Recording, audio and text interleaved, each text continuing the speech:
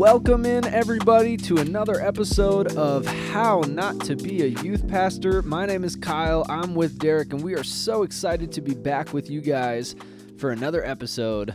Kyle, how are you today? I am doing great, I've never Derek. gotten to ask you that on an episode, so I wanted to ask in front of all of our captive audience, how are you?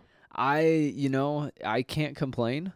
Such a Minnesotan response. I can't woke complain. up. I woke up this morning. I was alive. It's good. As some people say, any day above Earth is a good day. Okay, I agree with that, but I think people in heaven would disagree. But Well, there is maybe it's that. every day above the ground. There you go. That How's works. that yeah, better? that All right. works. Sure. Quick question of the day.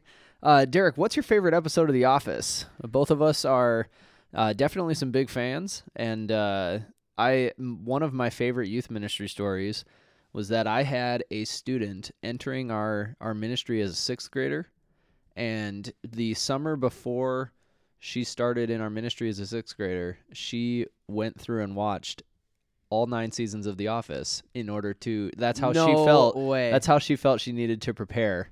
I think that's for a our youth worthy ministry. preparation, just because The Office is so good. And I was telling Kyle before our episode here that I feel like when it comes to the show The Office, you have one of two beliefs with how people feel about it.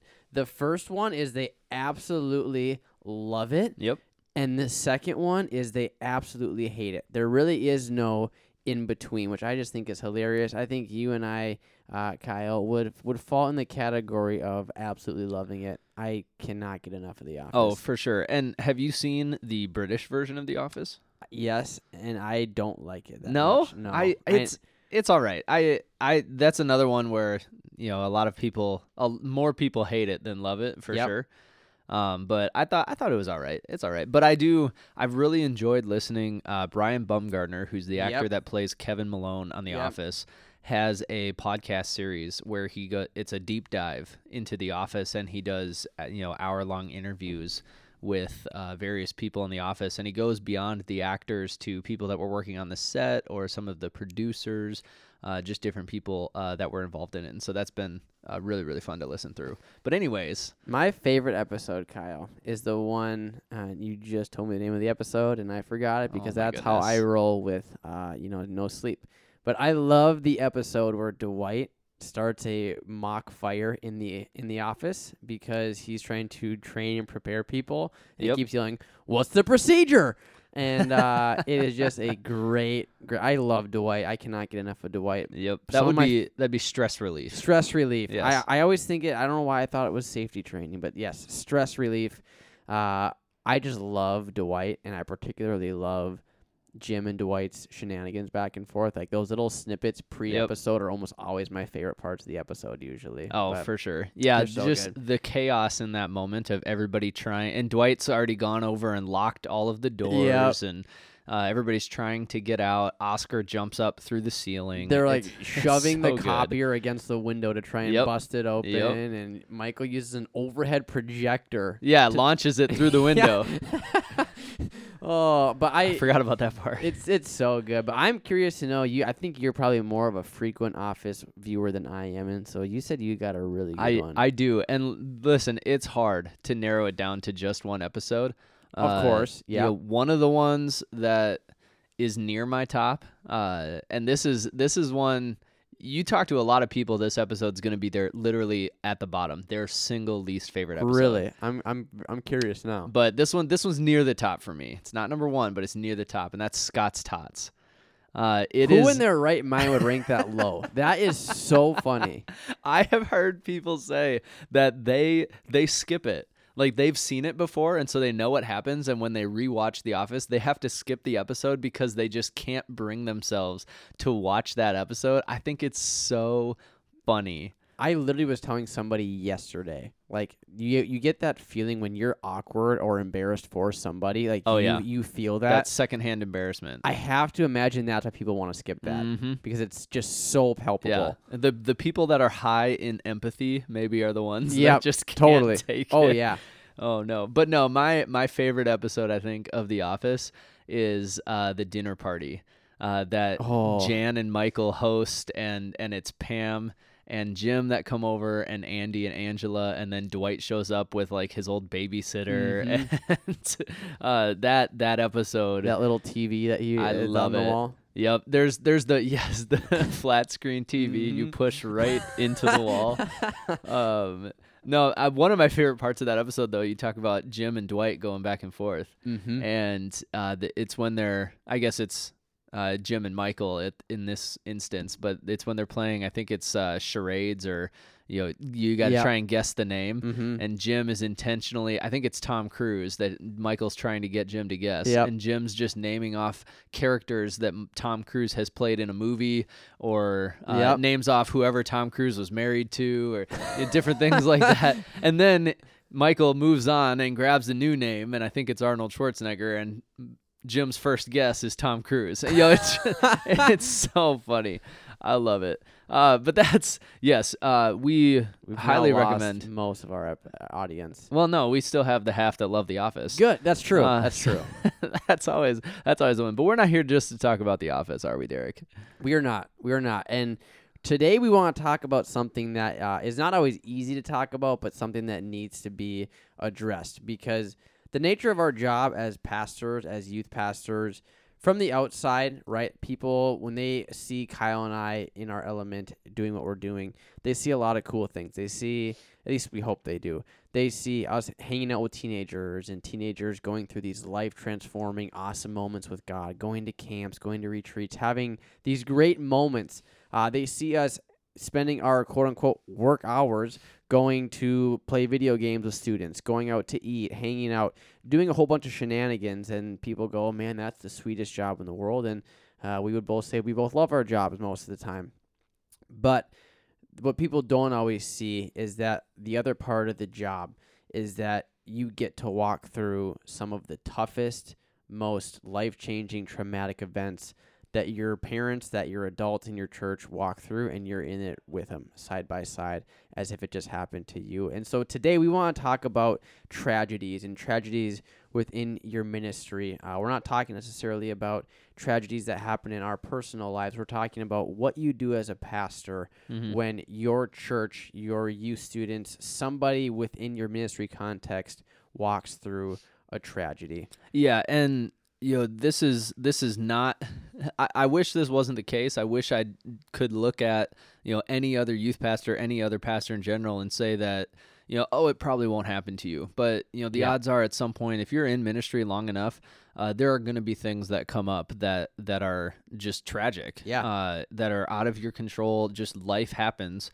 to different people. And, at some point, every pastor is going to kind of walk through that.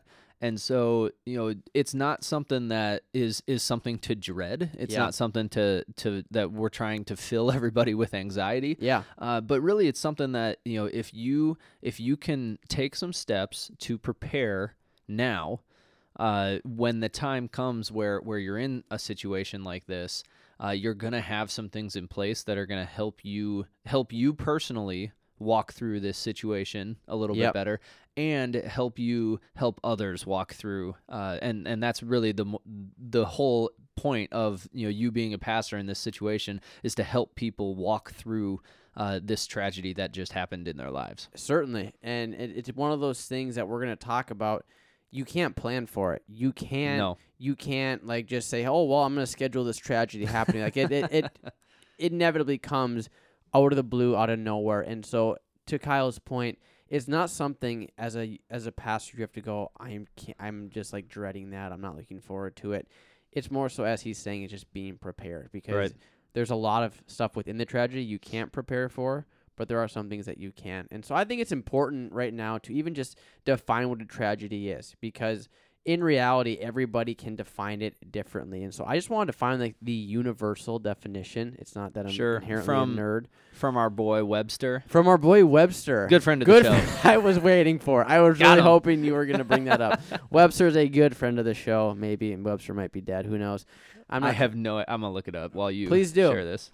Well, I talk about real things. Kyle will look up fake things and irrelevant things, which is kind of how we roll as a team here.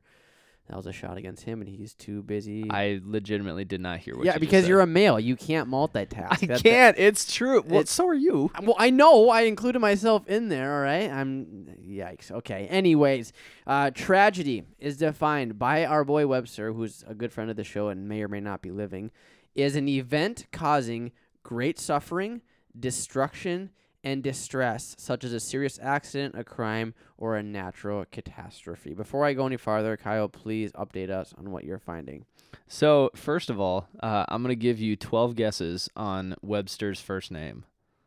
I'm kidding. Maybe William. one, but no. Noah Webster. Would have never guessed. In 1806, so definitely dead. In 1806, Noah Webster published his first dictionary. He was also a spelling reformer because he believed that English spelling rules were unnecessarily complex. Amen. Clearly, he did not reform it enough because that is still the case. Correct. But in 1843, he died, and the publishers George Merriam and Charles Merriam picked up the dictionary, and they were the ones that published it, and so that's where Merriam-Webster gets its name from. Look at that. Kyle, I learned something new today. So Thank you the most important thing, though, is that Mr. Noah Webster is for sure dead. Okay, well, yeah. I'm glad we Experience. know that now. Some might say his family experienced a tragedy. Look at that. Look at that. You know, and so like we joke, but realistically, a tragedy is tough to define because I like how in this particular definition they say it's an event. Like they don't mention what kind of event. It's just an event. It's that's ambiguous. Because for some people, I mean, if you look at causing great suffering, destruction, and distress, some would say my fantasy team losing on Sunday is a tragedy. Yes, that is a tragedy, and you're gonna get slapped in the face by your wife when you get home and she watches this episode. But you know, so for some people, the destruction of their marriage is a tragedy. The destruction of their family when they get divorced. Like there's all these different definitions. So for our intent and purposes today, we're talking about like not that a destruction of a marriage or a divorce or anything like that is not a tragedy. We're talking about very traumatic things. Right, that, typically like loss of life. Correct. Yeah. Yep. Or some, we've seen, they say natural catastrophe. We've seen churches that just get destroyed by hurricanes and rainstorms and houses are amok and people have nowhere to stay. So we're talking about that type of thing within tragedy. But even within that, right, every single tragedy is different. And not just in the severity, but like our proximity to it. So for example, if you compare a loss of a house to a loss of a life, some would say that obviously a loss of a life is more traumatic and more severe, more tragic.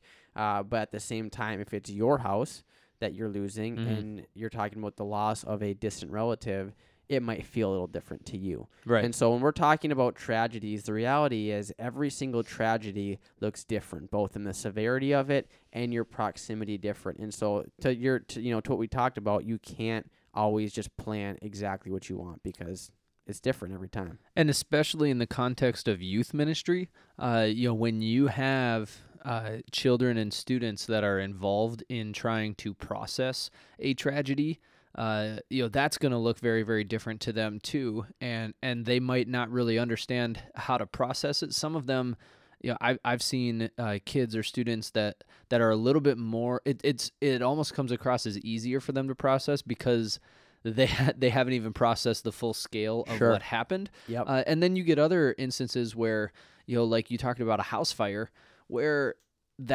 how many memories are associated with that. And if it was the house that you grew up in your entire life, that's going to hit differently than a house that you just moved into a year ago. Right. And so within youth ministry context, every single person involved is going to process it a little bit differently, especially students. And from student to student, as you're mentioning, some students are naturally a little more emotional. They feel things on a deeper level. Sure. Yeah. Some just, I have particular students. We're going to talk about a few specific tragedies that I've walked through because this is one of those things. Sometimes when you gain some insight from a book or from a podcast, it's very theoretical. It's very informed, intellectual. And while that is the case here, this is also something that I personally lived through. I know you've lived through some tragedies. We've witnessed, secondhand some really traumatic things, but what I have seen in my particular students is that just because they process it differently, it does not mean they're any less affected. And what I Right. mean by that is I have some students who are very emotional and they will show up because they're not afraid to. But then I have the other student who looks like he's okay and he seems fine or she seems fine. In reality, they're feeling it on a deeper level. They Yeah. just show it differently. Yeah, and it's going to come out in different timelines for some students as well. And this is another thing you'll see more often in students than you will in adults. But you're going to get some moments where this or that student is walking through something, and one student is not going to have any problem at all. Yep. They're gonna process it just fine, and the other student's gonna process it 6 months later. Right. Something's Right. gonna trigger in their life, and they're gonna break down because they still haven't really processed this. And so when we talk about walking through tragedy in ministry, it's not something that's gonna be like, oh, just the night of, and then Right. and then you go home and you're good to go. It's a moving target, and it's Yep. something that you have to go into on a case-by-case basis and really be in tune to the leading of the Holy Spirit, because really that's what we're called to do. And so I just want to walk through some universal principles that when it comes to handling tragedies within a youth ministry context or even just a ministry context in general, here are some of the things that I think are very valuable. And they're not necessarily, sequential. They're not necessarily you need to do this and then that and then this thing. These are all just generic principles that I think are very important. But the first one I want to mention is when you're dealing with a tragedy within your ministry context, listen more than you speak. Like you are there to comfort those that are walking through the traumatic experience, right? You're not there to provide answers. You don't need to walk into a situation and, because a lot of times the family has questions. They're like, why did this happen? Why could God allow this? You're not there to provide a theological explanation at that moment. You are there to comfort them. You're there to be a shoulder to cry on. You're there to be a presence to be felt by them. It's okay to say, I don't know. Like, that is my biggest piece, especially to younger pastors who walk through tragedy early on. It's like, don't feel like you need to go in there and defend God. You don't have to go in there and have explanations as to why things are happening this way. It's okay to say, you know what, I don't know. Yeah, absolutely. And that's true both in tragedies and in youth ministry or Right? just ministry in general. Like I encourage our students all the time, like, it's okay to not have an answer to something and then go and like in a more intellectual sense, okay, I don't know the answer to that, I'm gonna go figure it out. In a tragedy sense, if somebody has a question or something, it's okay to say I don't know, and kind of leave it a little bit open handed. Like I don't have the answer right now. Yeah. And there are just going to be some things walking through tragedy that unfortunately we aren't going to have the answer to, and that's okay. Another one that just universal principle that should come naturally to pastors, because this is something that is true already. But be available. Unfortunately, like Derek mentioned, we don't get to pick when we schedule these tragedies to happen. I think I got a slow day coming up in the office on Thursday, so if a tragedy is gonna pencil it in. We'll pencil it in for that. It happens whenever, wherever, and that's not something that we get to pick. Right. And that's what's hard is, you joke about slow days. Like when it comes to being available, and a lot of times you need to drop everything you're doing and be available right in that moment, right? Like regardless of what your preferences are, regardless of what your plans are for the day, depending on the nature of the tragedy, you don't have a choice. I mean, I'm going to bring up a particular situation I walked through. This is about 2 years ago.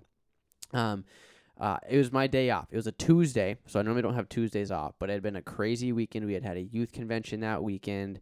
Monday I had some stuff to do, so I just been like going crazy. And so I thought, you know what, Tuesday's going to be a slow day. Wednesday, I already got stuff prepared and planned. I'm just going to at the time my wife was working from home as well. And so straight up, I stayed in my sweats as soon as I got out of bed. We jumped in the car, went and grabbed breakfast, dropped my kid off, and we were just going to go home, watch movies, and just chill. Mm-hmm. So I'm in my sweatpants and a T-shirt. And I no sooner dropped off my son at daycare that my senior pastor calls me and goes, hey, we got to get up to the high school. There was a suicide last night, and the superintendent needs us there. I'm in sweatpants, right? Like I have plans to go home and just to relax and recharge. But in that moment, that doesn't matter. Mhm. In that moment, we need to be light. We need to be Jesus. We need to be the light of the world to the school that needs it right now. And so, like, yeah, like my preference and my desire and my need, honestly, in that moment was to go home and rest. But when tragedy calls, you answer the call Yep. because you need to. That's what we are here to do, And with that, I think your family needs to be on that same page, right? Like, you got to have that discussion if you're married. You got to Mhm. have that discussion with your spouse ahead of time of, depending on what's happening, what's my response here? Right. Because there are certain moments where I'm gonna get to this situation later because I think it's gonna come up again. But there are certain tragedies where even if you have family stuff going on, Mhm. it's got to be put on hold Yep. because this is a big one. This is something that can't be touched. And we talk a lot about boundaries. We talk a lot about sometimes you might have to say no to things because for the sake of your family, for the sake of stuff. But tragedies are all about the moment. They're all about being there as soon as you can, and sometimes you need to jump in no matter what. Right. Oh, absolutely. I can't believe I'm going to say this, but as our good friend of the show, Noah Webster, would say, rules were meant to be broken. Much like English, there are Yeah. plenty of rules in English that you're like, okay, yeah, but then here's a couple exceptions. Yep. In ministry, we can set all the boundaries we want, and that is good, and you should. Yep. But there are also going to be things that come up that say, yeah, no, this boundary needs to be broken. Like, Yep. I need to leave this family function. I need to, leave this date night. I need to, there are going to be things that come up that, and if you are, if you are in ministry, if you are thinking about going into ministry, or if you're in ministry and thinking about, marriage, that these are conversations that it's very helpful to have on the front end, Yep. before they happen, so that Yep. you're not sitting, right? You and your spouse are out to eat at a fancy restaurant, and you get a call that, you're needed somewhere, something happened, and then you guys spend 10 minutes in the restaurant trying to, figure out, oh, do I go? Do we eat first and then go? Like, Right. where's the line with this? And so, Yep. as much as you can have those conversations ahead of time and be on the same page with your spouse, with your family, when those things come up, it's going to just take one more thing off of your plate. Yep. that you don't necessarily need to be thinking about in the moment. That's so good, man. Because what I'm thinking about when you're saying that is, in a lot of ways, your spouse, who I assume if they married you as a youth pastor, you as a pastor, is already bought in to being a pastor's wife. They're already bought into Or husband. Yes, thank you. To the vision, to the mission that they're called. And so the reality is they're already committed to being a part of this. And odds are, if it's a tragedy that requires your immediate attention, they understand the weight of what's happening. Right. And so if they're on mission with you, then that's a fairly, routine thing. But at the same time, it is good to have those discussions ahead of time because, as we've said a bunch of times, it comes out of nowhere with zero preparation. And honestly, it usually comes in a less than convenient time.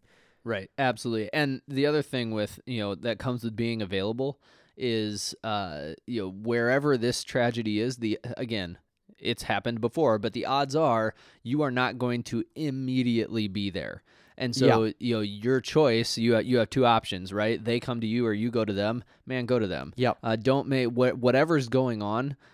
Your presence being where they're at is going to be so much more beneficial than making them come to you, and that's gonna kind of go into play in well with the next one that we have on the list here, which is to be prayed up and walk into the whatever situation you're walking into. Spend some time in prayer ahead of time, and if you are at home and you get the call that you're needed at the high school, pray in the car. Yep. You're praying the whole way there. Yep. Yeah, and a lot of times you don't know what you're praying for. And Yeah, so, that's true. It's one of those things where you're asking God for the words. You're asking like straight up. We don't necessarily talk about this a ton, but a lot of times when I'm in this, I'm just speaking in my prayer language because it's like I don't know what to pray for. I don't know what I'm walking into. And the reality is you are oftentimes walking into a situation completely blind. You might have the bare bones. You might know exactly what's going on. You might. But in the case of going to a school like Kyle's talking about, sometimes you don't know the name of the student. You don't know who else is impacted. I will never forget. I talked about that sweatpants story. I walk into the school.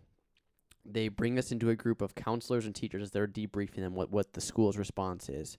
Then they say, we have a bunch of students in the media center who are going to just look for some help and support. Dude, we walked into that media center and you could hear the weeping through the door. You could hear hundreds of students in there comforting each other, crying, grappling with the weight of what they just experienced. And no amount of preparation can prepare you for that. No amount of book or instruction can prepare you for the weight of going, the loss and deprivation on this level is unparalleled. Like the only way you can possibly be prepared for that is through the Holy Spirit, is for God to just give you some form of comfort and strength, to fill your mouth with words, to let his Spirit, just fill you so you can be there for people. Yeah. Yeah, absolutely. It's, you don't know what you're walking into, and so let God speak through you. You need to. That's got to be prayer number one in that situation. Fourth thing that just principle that we would encourage would to be vulnerable for a pastor in that situation. Be vulnerable and be real, but at the same time, be stable, right? And just be a place of peace for people to process. Like you said, if you're walking into that room of high schoolers, man, I'm here to help you process, and I'm here as a safe place where I can be a stabilizing factor in this equation. And we're not saying, oh, you need to bury all of your emotions and just shove them deep down into a place that you'll never open again. Like, that's not healthy. No, that's not going to work. Not at all. As pastors, you're being called to the situation. People are looking at you so that they can lean on you, and that's good. You can show your emotion, and you're processing your own emotions sometimes in that situation as well. But you still have to, be mindful of, I'm here to accomplish a task. If you go in there and you're a mess, and you are just like, I can't grapple with this. Why did God do this? And I'm like a mess. That doesn't help. That only because in a lot of ways, whether it's right or wrong, I'm not entirely sure. But if a pastor is called, odds are it's because the person calling is looking for one, stability, right? Like they're calling you to be a place of, okay. But they're also calling you because if there's a loss specifically, naturally people are looking to you because you dabble a lot with what eternity looks like and life after death, all that type of thing. So if you walk into that, whichever way they look at you, regardless, they're looking at you of like okay, the pastor's here. Like, they're looking to you as a place to lean on to be strong. If you come in, you're like, I can't believe this happened. This is so awful. Now they have nothing to lean on. And now the despair is at a higher level. And so like Kyle is saying, we're not saying you just need to bury your emotions and just get over it. But we are asking us to package them up and set them aside for a moment, because what I want to talk about next is, just as you are there for other people, we need to have a support system ourselves, right? Like we need to have a place to process and grieve this out with people outside of those that are connected to the tragedy.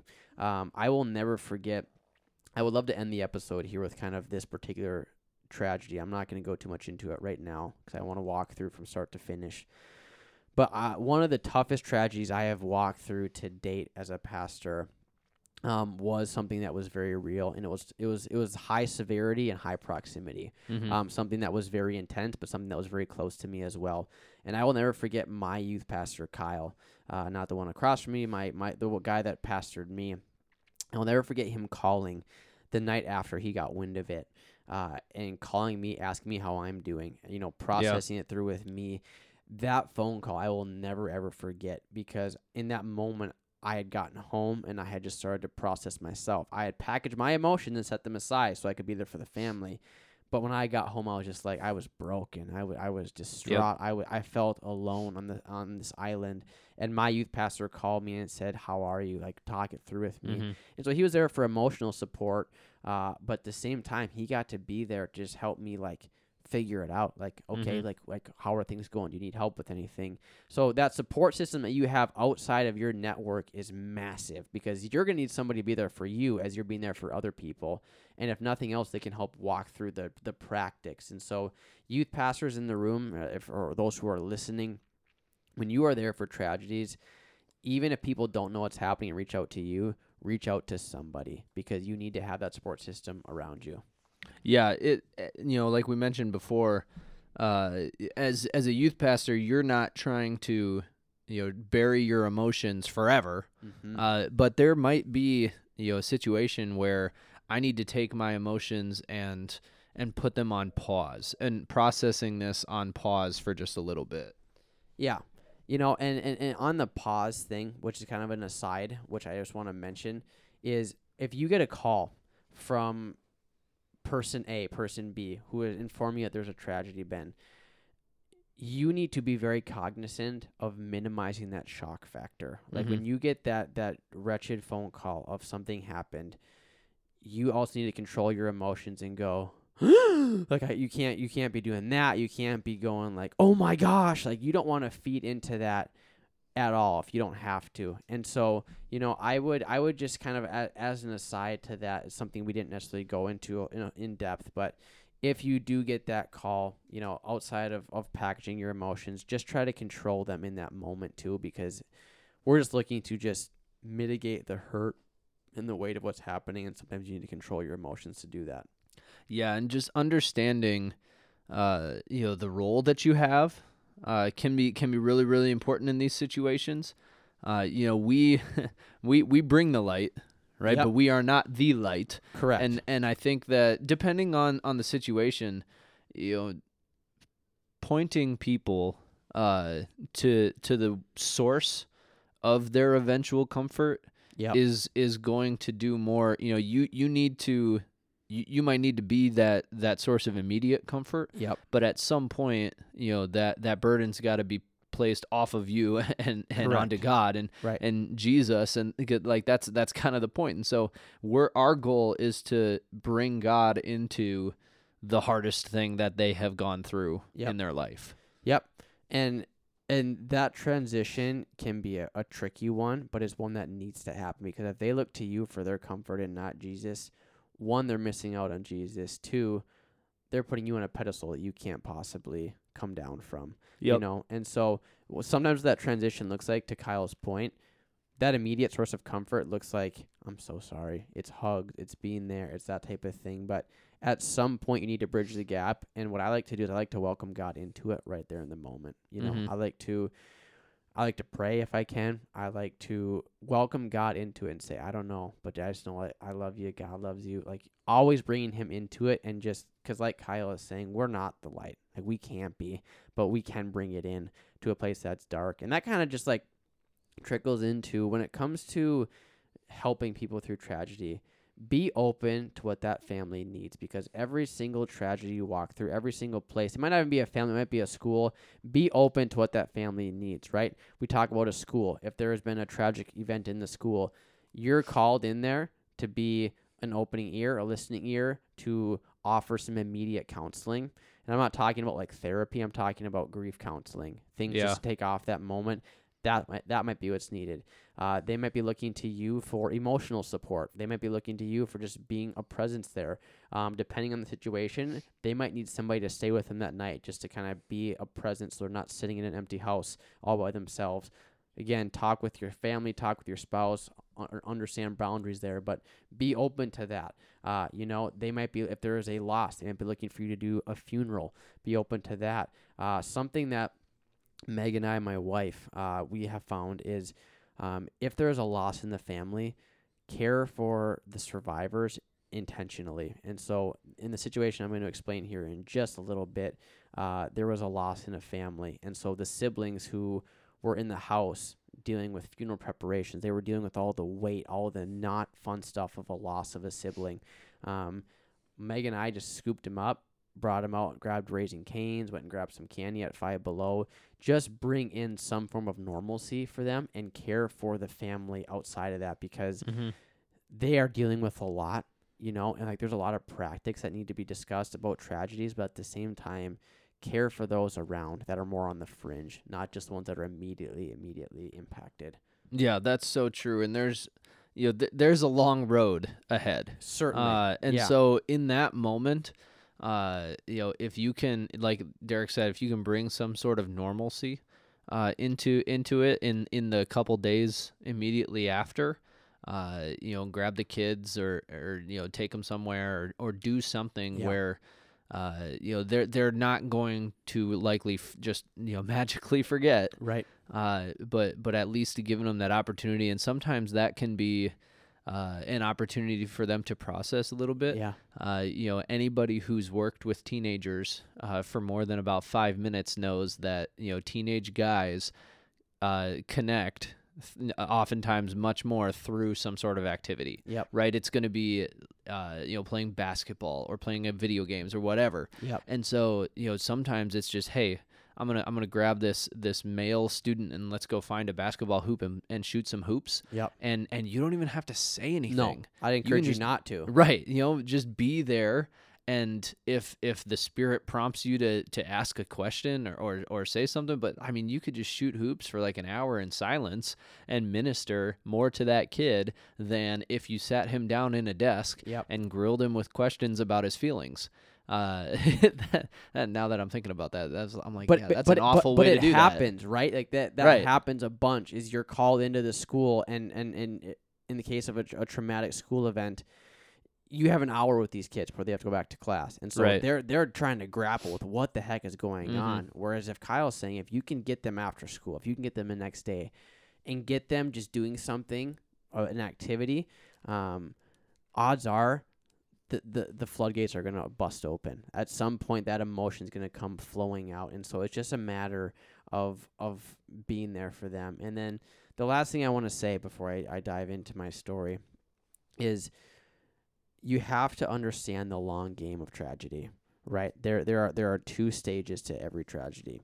The first one is the aftermath, the immediate impact of what just happened. There's funeral preparations. There is pieces to pick up. There is counseling to be done. There is a bunch of immediate precautions, right? There are. I have not yet seen a tragedy when something happens that is massive, where you don't have just a deluge of people who just flow in and say, you know what, hey, I'm here, I'm there, I'm ministry to them. That's stage one, right? But stage two is much tougher. It's much longer, and I would say it's much more critical, and that's the long-term impacts, right? Like if we talk about a loss of a life, those first 2 weeks after the immediate loss, you have family over, you have friends over, you have acquaintances over, you have meals coming, you have funeral preparations keeping your mind busy, you have all these things going, right? After those 2 weeks and the dust settles, it's vacant, right? Yep. Everybody's gone. The meals aren't coming anymore. Like, that is the time when you as a pastor are charged with really doing the dirty work.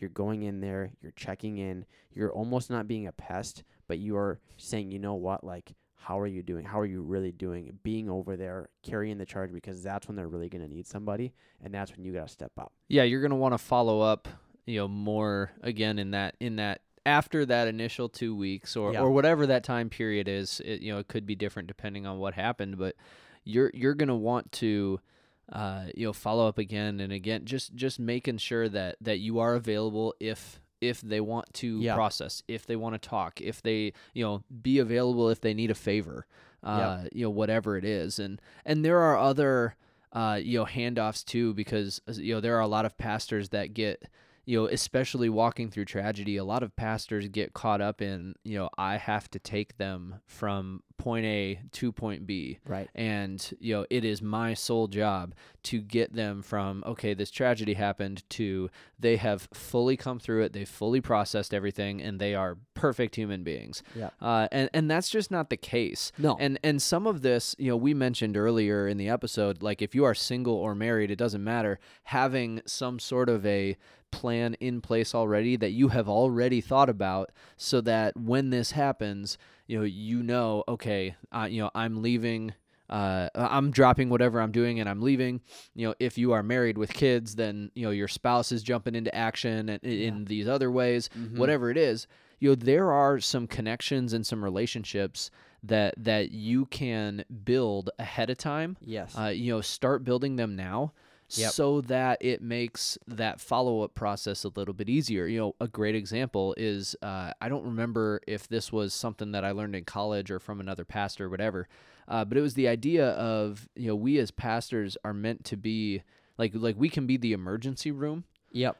when it comes to these things, but sometimes people need a long-term primary doctor Correct. in order to fully process what is going on. And so I think the number that was thrown out to me, credit to whoever told it to me because I didn't come up with it. Yep. But it was if it takes more than 3 meetings with somebody to kind of process something, or this goes for a lot of things in ministry, not just tragedy. Yeah. But if it takes more than 3 meetings, then pass the baton on to Correct. somebody, because as a pastor, you have not trained for that counseling role. Yeah. Right? You have trained to be, or you have been brought up to be that emergency room person. Yep. And that spiritual mentor. But if there is long-term, therapy or counseling or something that this person needs, then have some relationships with some people in those professions that you can point this person towards. Say, hey, I want to introduce you to so-and-so.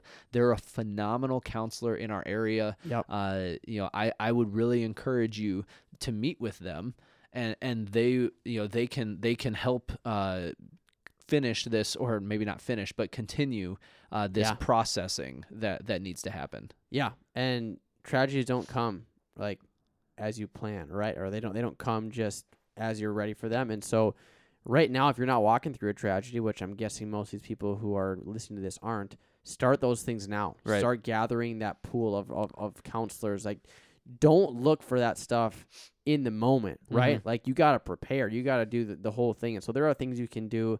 I'll never forget Kirby St. John. He is a district youth director of all. So he's the boss of Kyle and I. He's the youth pastor to all youth pastors. When he was pastoring his community, there was a school shooting in his school district. A few lives were lost. It was this huge deal. I think it actually made national headlines many years ago. Kirby was one of the first people called to be there for students. And that doesn't happen overnight. That doesn't just happen. That comes from you as the youth pastor getting involved in your community, getting involved with your school by coaching, by assisting, by blessing your school. Those types of opportunities to minister to kids in the schools happens because of a lot of prep work, hard work leading up to it. Yeah, and there are some, prep conversations that parents can have as well. Yeah. Talking with, your local youth pastor or pastor, or, coming up with a plan of action. Like, hey, there's this counselor that I know, like, maybe we aren't currently, like, my kid isn't doing any, like, therapy or counseling right now, but I know who I would call if, we ever were at a point where, hey, I think we want to look into this. Yeah. And just being open and having the conversation. The other thing that is huge for parents right now, and I find that households kind of go 50-50 on this, is, any therapy or counseling or anything like that, you get like 50% of households that are like, yeah, it's a great thing, and we do it, or we have done it, or whatever, and you get 50% of households that are like, that is the absolute devil, and like it's a sign of weakness, and I will never go to therapy, and whatever it is.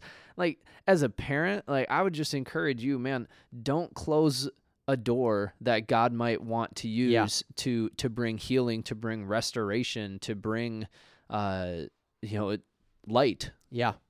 Right. I think so often we think that we over spiritualize things, right? Like, you talk about the importance of 3 meetings, right? You're a football coach, Kyle. I am. If one of your players gets tackled wrong and completely tears up his knee or tears up his ankle, well, that's not good. You don't have the medical know-how to fix that, right? I can drag him off of the field so that the next play could happen. Right. But like, yeah, you're right. I have no idea what I'm doing. But what you do know is that, okay, you just tore up your knee. I'm going to get you off your knee. I'm going to get you on crutches. I'm going to get you on a cart. I'm going to get you to a vehicle to get you to the hospital. Right. Mental health really is the same way, right? Like, we don't have, as pastors, the know-how to deal with these things. We can do immediate things here and now, but to the point of Kyle's talking about therapy and counseling, there are people that God has equipped, has called, and gifted to be medical professionals, like psychology professionals. There we go, not psychiatric. Yikes. Psychology professionals. God's gifted them. They are a God-fearing, God-loving person who also knows a whole heck of a lot about mental health. Mm-hmm. And that being said, we just the theme of this episode is break the rules, break baby. the rules, right? There are a lot of those people that God has trained. Yep. But I'll share a personal experience here, and then Please I know do. you have a story to share. Yeah. One of the people that God may have equipped is you. Yep. And for me, it was my freshman year of college. I had two really good friends from high school that were involved in a murder-suicide. Wow. And I remember it was while we were all of us were home for winter break. We hadn't gone back to school yet, and our freshman year of college, and just processing all of this and getting together with some of my friends. Again, tip to parents or students or anybody in that situation. When we were all in high school, we spent a lot of time just playing card games with Sure. each other. Like Yep. that was one of the things that we all loved to do. Mm-hmm. And so a couple days after the fact, we all got together at one of my friend's house, and we literally just brought out a couple decks of cards and started playing some games. Wow. And there were some conversations that we were able to have through that, and a little bit of laughter and different things, and it was a really, really cool moment just for our friend group to kind of process what was happening and just come together and be there for each other. Yeah. But one of the things that I have seen in my own life is that because that stunk, it was not ideal to go through that. Right. But me going through that when I did allowed me to better understand where students are at when something like that happens to them. Right. And it raises any personal experiences that you have in your life as a parent, as a youth pastor, as an adult who pours into teenagers. Anything that happens in their life that you can relate to, don't be afraid to use those personal experiences and some of the feelings and emotions you went through to relate to them and say, listen, I don't understand it exactly, but I sort of know how you feel, and I'm sorry. This stinks right now. Yeah. And so, it may be that God brought you through something in your life and previously, because he knows that you're going to need to tap into that feeling and tap into whatever it was that you went through in order to help somebody else come through something similar. Before David slayed Goliath, right? He fought off a lion or whatever that beast was, and that, It's probably a porcupine. Probably. The Bible loves to embellish, right? But he makes it a point. We see David turns down Saul's armor. He doesn't take his armor. He doesn't take his sword. The very things that David experienced in his life prior to meeting Goliath are the very things that helped him defeat Goliath. Right. And so to your point, even if it's meaningless or you think it's presumably meaningless, use those experiences, because more than anything else, when you are helping somebody walk through, they want to know that you have been through something, that you got through on the other side, and that you're here to tell the tale, because that's the biggest piece. And that will lead into, when it comes to all of this, like I said, this is things that I've learned, things that I've studied, but it's also things that I've lived, because last year was probably one of the most traumatic and intense, a little over a year, I'm sorry, I was getting some stuff. It was a Thursday, I believe. I'm getting the actual day mixed up, but I was just finishing my day, routine day. I was about 2 hours from going to pick up my kids from daycare. I was coming out of the grocery store, and I got a call, and I had missed it because I didn't hear it. And there was a voicemail from a student of mine, a student who rarely ever calls me, never leaves a voicemail. Mm-hmm. And so I go, uh-oh. So I opened the voicemail, and it was him telling me that his stepbrother had died. Mm-hmm. And they were on the way to the house to be there. And so in that moment, you have that heart-dropping thought as youth pastor of, what did I just hear? What did I just process? This was a student of mine that I also had felt, and who had been in my house, who I had mutual connection with. And so when I got there, there was police officers there. There was the family was there. it was one of the toughest things I have ever walked into. And there you talk about in that moment having to sideline your emotions. I didn't want to walk into this place. People that I loved and respected, people that I knew were hurting bad. I didn't want to walk in there and just be a mess. I wanted to walk in there and be a place of strength. I want to be a place of, you know what, like I'm here. Jesus is with us in this moment, because that's all you can do. You're not there to fix hearts. You're not there to tell people it's all going to be okay. You're there to just bring Jesus into it. Yeah. And, you know, this is not a flex. This is not a good on me. This is something that I think as youth pastors, this is what we need to strive for, because the mom of the student who passed away when I got there said, my son, his brother, the one that was still living, said, you were the first person you wanted to call. Mm-hmm. That's what you are shooting for in your youth ministry. Yep. So that when kids are at their absolute worst, they know they can come to you. That is what you're looking for. And so over the next few moments we were able to just kind of be there and pray with them. And can I just tell you, there was about, probably from me, I probably said, I know, how you doing? And that was all I said. I said very little other than I prayed with the group, and I just gave a whole bunch of hugs, because that's all that you can do. That's all you can muster up. That's all you need to do. And so over the next few weeks, I would check in with family. I'd be at their house. My wife was a rock star. She took care of my kids because I needed to be there a lot, multiple hours, multiple days in a row. A lot of my other church stuff fell to the wayside. We just talk about, this is a huge thing where you got to break the rules, you got to break the routine, you got to be there. You know, and I ended up going on to do the funeral, and you know, you talk about being real and bringing Jesus into it. A lot of my community was there. And again, this is not a reflection on me. This is just, I got to share real hope, real Jesus, not a routine, fundamental funeral, talking about the real hope of Jesus and eternal life. And, you know, that is the opportunity that we want to do. Again, right? It's not a Messiah complex. It's not like, I'm so great. It's a, thank God that he loves us enough to be in this stuff with us. Yeah. And to get to share that with your community is next to none. And so I say all that to say, you know, like that family is still walking through it. They're still dealing with the reality that their 18-year-old son is no longer with them, that their siblings are no longer with them. Like, that is a tough thing to wrestle with. That's a tough thing to grapple with. And so, like, the work's not done, right? Like, I have a special eye on those particular students. Yep. Because they're still dealing with it. They're still grieving with it. This is not a quick progression. They are going through the 5 stages of grief over and over and over again.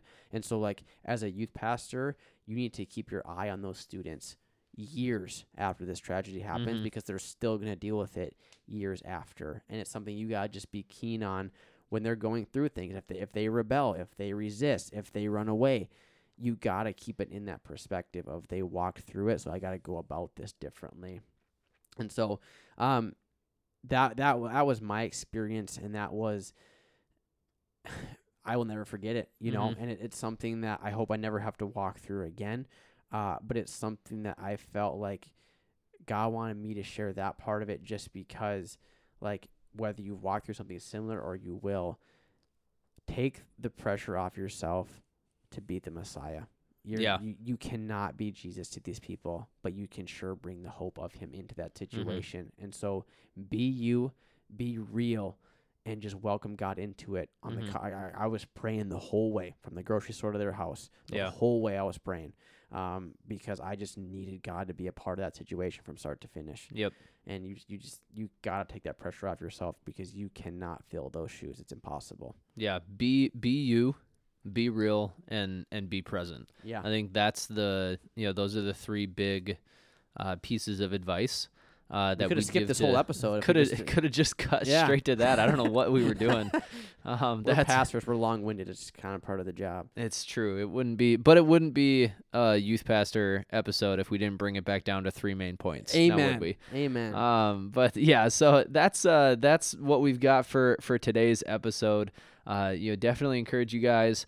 subscribe, like. I don't know if Spotify doesn't have comments. I don't know if Apple Podcasts has comments. They have reviews. Reviews. There you go. Give us a review, man. Please. 5 stars. We'll take 4. Our sponsors would really appreciate it. We have sponsors. That's new. Yeah. I love it. But that's what we got. How not to be a youth pastor at gmail.com. If you want to give us a shout out, talk to us about what's going on with your youth ministry. Unless you are a parent or a student in one of our youth ministries, then we don't want to hear about it. Amen. It's awesome. For Derek, I'm Kyle. It's been awesome hanging out with you guys. But I'm gonna go watch a happy, lighthearted episode of The Office. Goodbye.